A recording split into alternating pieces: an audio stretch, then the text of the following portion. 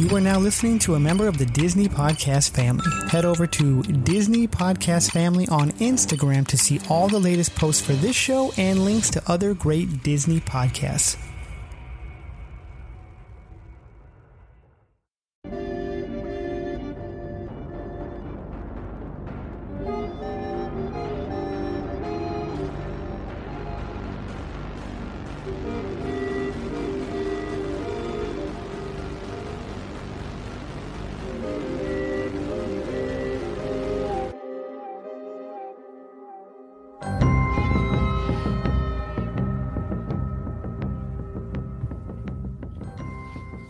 Hello, and welcome to another episode of Mando Monday, presented by Walt's Apartment Podcast. I'm here with Jade, and we are going to discuss The Mandalorian, Chapter 15, The Believer. It was written and directed by Rick Famuyiwa. It was 38 minutes in length. And this is the second to last episode of the season. So we have one more episode to go. So this episode opens up where we left off previously with Din and Cara Dune going to get Mayfield. So we see the Carthon Chop Fields, which is basically like a giant junkyard of like Imperial equipment and droids, a lot of TIE fighters, like just like around. Basically they're recycled like a junkyard, like you go to junkyards for car parts, like it's that kind of situation. They're laboring away, they're protected by droids, the prisoners are. So probably not protected, they're probably yeah. You know what I mean. guarded by droids. So Cara Dune shows up. And you see this interaction with the droid and Mayfield's all confused and wants answers, and the droid's like, just do what I say. Cara Dune basically shows up, gets him transferred to her custody. She walks with him back to the Slave One ship, and you see Boba Fett and Fennec come out, and he's like, okay, what's going on? Well, he kind of startled for a second, thinks it's Din Djarin, and is like, oh, never mind, I thought you were a different... And then he walks out. And then Mando walks out, and he's like, hey, Mando! But kind of cool to note here, Boba got a paint job. Yeah. His armor's all nice looking with like this matte finish. Looking pretty good compared to his ship, you know, that could also use a little paint job, a little help. But his armor's all looking fab again. All spiffed up, all the symbols on it are nice, repainted. Yeah, it's very cool. So Dune explains that Moff Gideon has his kid in reference to Mando. And he's like, oh, the little green guy? Yeah. And basically they say, hey, we need your help. Like, you don't really have a choice. You can go back to the whatever, or you can help us find Gideon. He's like, well, the only way to do that is to access some kind of data terminal. The only one he knows of is on Morak, where there's some kind of like secret Imperial mining hub happening. Mm-hmm. So they set off for Morak. Yeah, and to note, Cara Dune was kind of suspicious, like, you seem to know a lot about Imperial bases that are still operational nowadays. Mm-hmm. So he's kind of like suspicious to her. Yeah, alluding that maybe he's still a conspirator or something. Yep. Mm-hmm. So we see them kind of take over a mining juggernaut, basically, kind of machine. And there's this banter around Mayfield not being able to go by himself. Like, nobody trusts him, obviously, to go in by himself. And saying, well, they're going to have to scan your face, or, you know, you can't be recognizable to the Empire. So pretty much everybody is out but the Mandalorian. Yep. And he's like, well, that's not going to work, you know, because can't go in dressed like that, you know, joking around. And he's like, don't worry about it. And so basically they take over some guard uniforms that have helmets. One thing to note about when Boba Fett was like, oh no, they'd recognize me, is kind of like, oh, so he must have had probably more to do with the old Imperial bounty hunting than was let on in the one or the movie we saw him in. Well, or obviously he is the face and the genetic code of Yeah. the clone troopers, right? Oh, yeah. Yeah. Like, so, I mean, his face was literally everywhere. Yeah. Yeah. There's no hiding him, you know? Yeah. So the cargo is in these mining transports is rhydonium, very volatile. So they're cruising along. Mando's got his helmet on, this, you know, acquired helmet. Mayfield comments about it sucks and he can't see anything in it. So he takes his off and, you know, there's this banter. Mayfield's just yakking away and the Mando's just silent about it. Doesn't really talk. But you learn a lot about kind of Mayfield's view on the world a little bit. And he compares Mandalore to Alderaan, you know, as both being pretty much destroyed. Mm-hmm. Well, Alderaan is destroyed and Mandalore is rumored to be completely ruined. Wasteland and ruins. So they drive through this little village and you can see that, you know, the villagers are not fans of the Empire being there. Get a little farther and you hear this chatter over their intercom system, their radio, about threats and things. And then big explosions are happening. Basically, somebody's destroying the cargo on these transports. So Mayfield starts freaking out. They get attacked by pirates, pretty much, right? And the pirates aren't trying to steal the cargo. They're just trying to blow it to smithereens. Yep. So Mando has to fight off a bunch of attackers. You see him obviously struggle without his own armor. Yeah, he gets shot somewhere and then not shot. Hit. Attacked with some type of weapon. And, you know, that armor doesn't hold up as well as his usual armor. So he's a little out of his element. Yeah, for sure. And then you see after he has been successful and he climbs back into the transport, he's like sore. Like he's gotten a little beat on and he hasn't felt like that for a while. Yep. So they end up rolling into the mining facility kind of as heroes, right? The stormtroopers and everybody are applauding and like saluting them. Yeah. So they're now getting way more attention than they expected from this whole ordeal. Yeah. But Mayfield says, "Oh, everything's probably in the officer's mess." So they start heading toward that direction. Mayfield goes to go inside and sees somebody he recognizes, like an old commander or something. Yeah, I think it was like his old commander because later he mentioned something about a battle where a lot of lives were lost and the commander, whatever he is, basically says, well, it's all for the Empire, blah, blah, blah. So Mayfield obviously doesn't like him. So the Mandalorian has to go in and there's one hiccup that they need a face scan of him. So obviously the Mandalorian isn't too keen on taking that mask off. So he basically goes in anyways for the child. And, you know, he kind of puts the little key card in and is hesitant for a second. It tries to scan his face with the mask on and then he kind of hesitates and takes it off for the next time. Beeping loudly, though, and drawing attention to him in the middle of this officer's mess, right? And so he'd hoped, I think, that he could get away with it, and he can't. And then all of a sudden, he's taking his helmet off! In front of all these Imperial officers.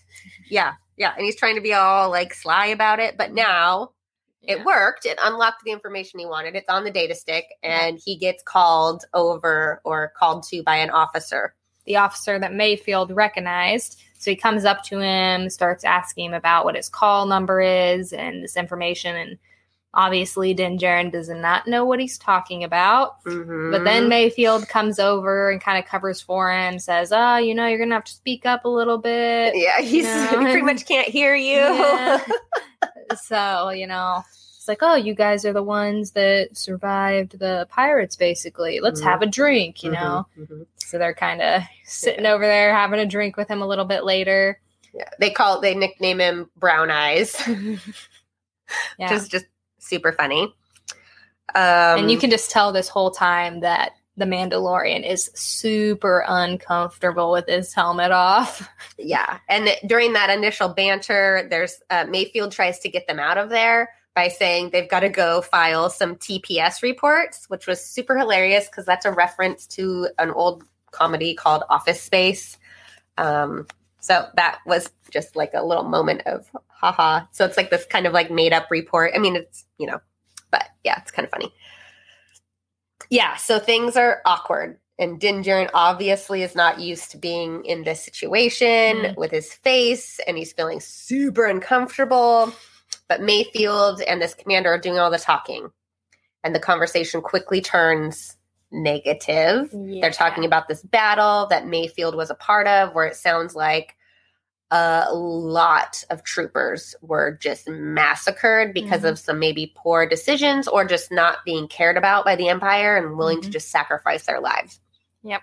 And obviously this commander or officer was leading that attack, and Mayfield was probably one of the troopers and probably lost friends. Yeah. And so there's this animosity happening, and the commander saying it's for the Empire, and he's like, well, I don't think all those people that died would agree. So it's kind of like and then there gets to be this really tense moment, and then all of a sudden Mayfield just shoots him. And you're like, oh, what?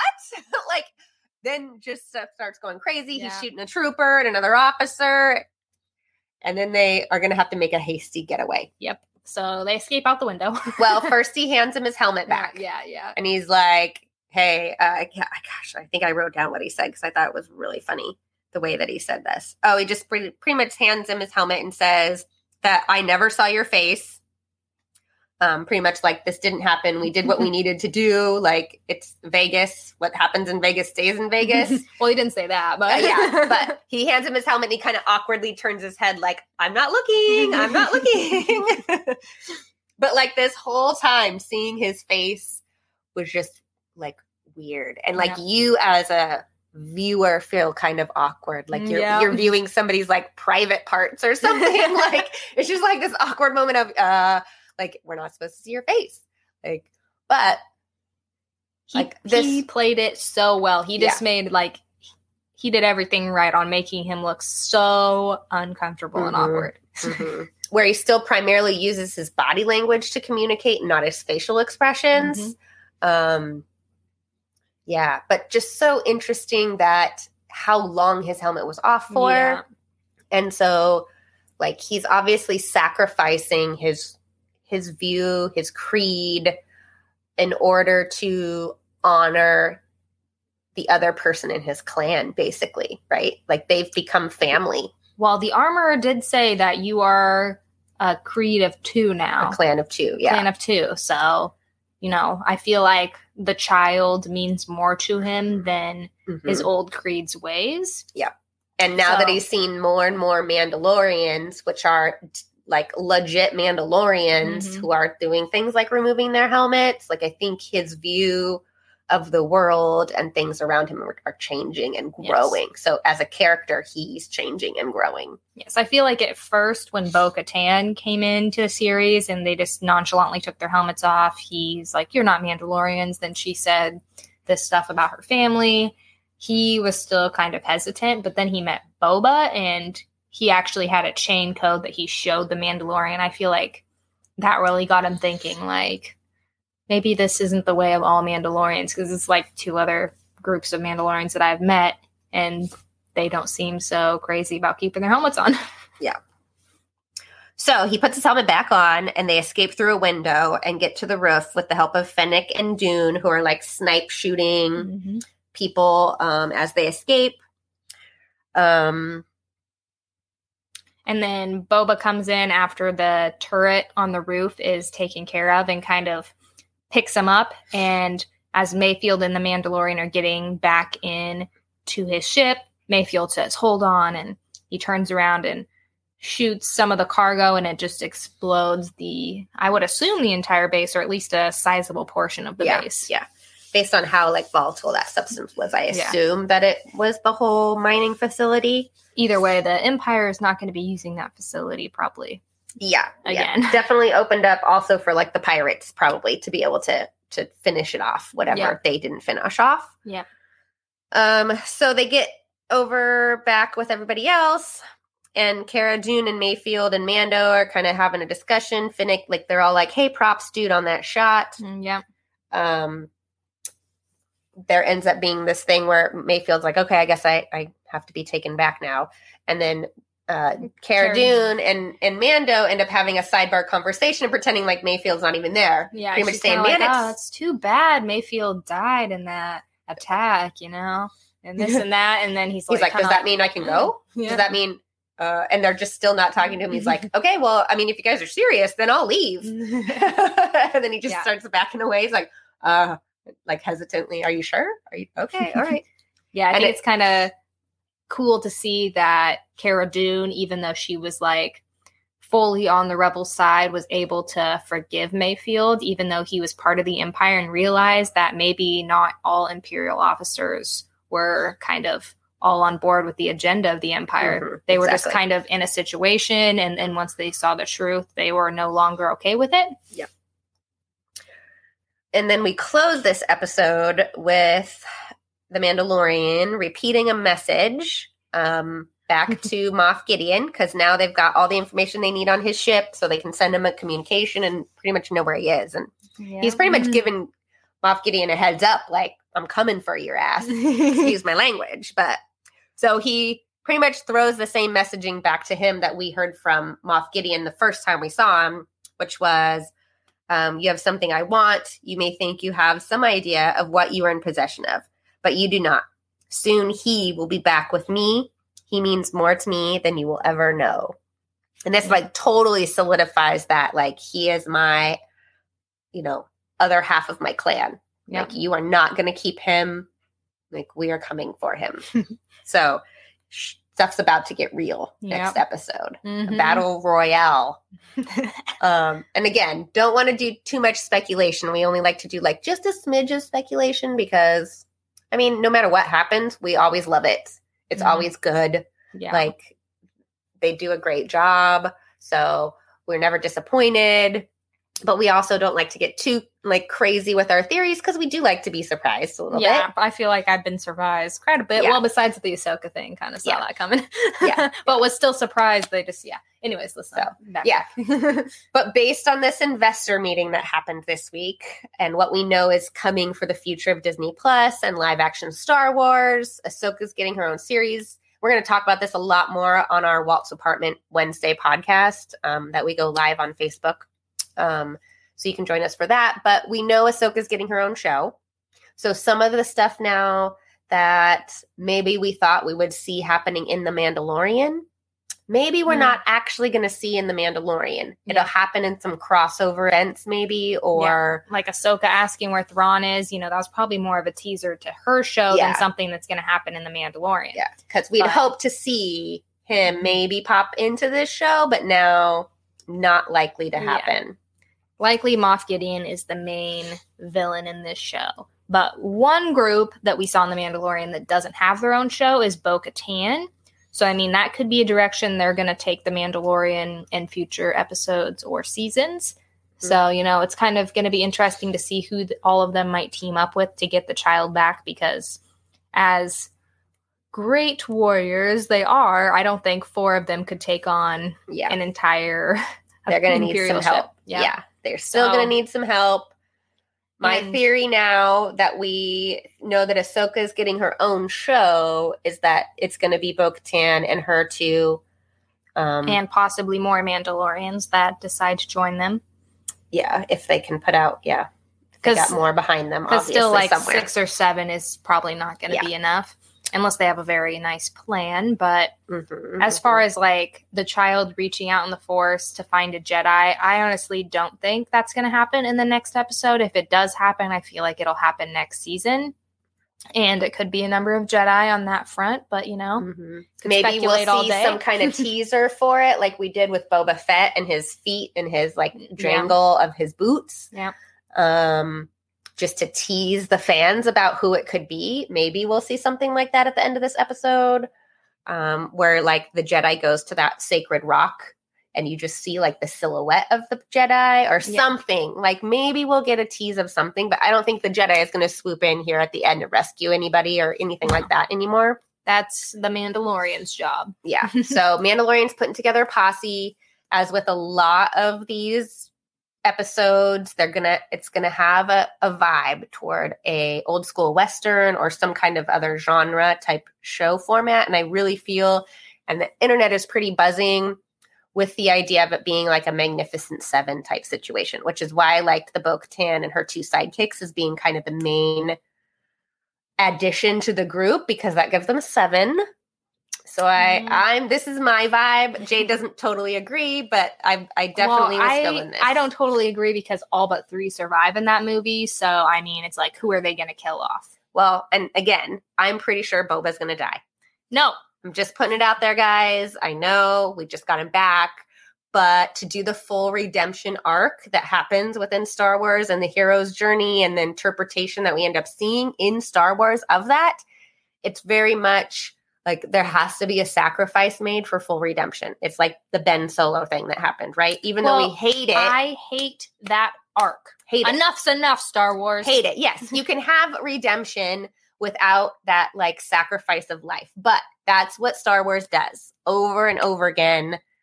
So I'm thinking it's going to be Boba this time. Listen, if you're out there listening, higher ups in the Star Wars, whatever, I hate you. No.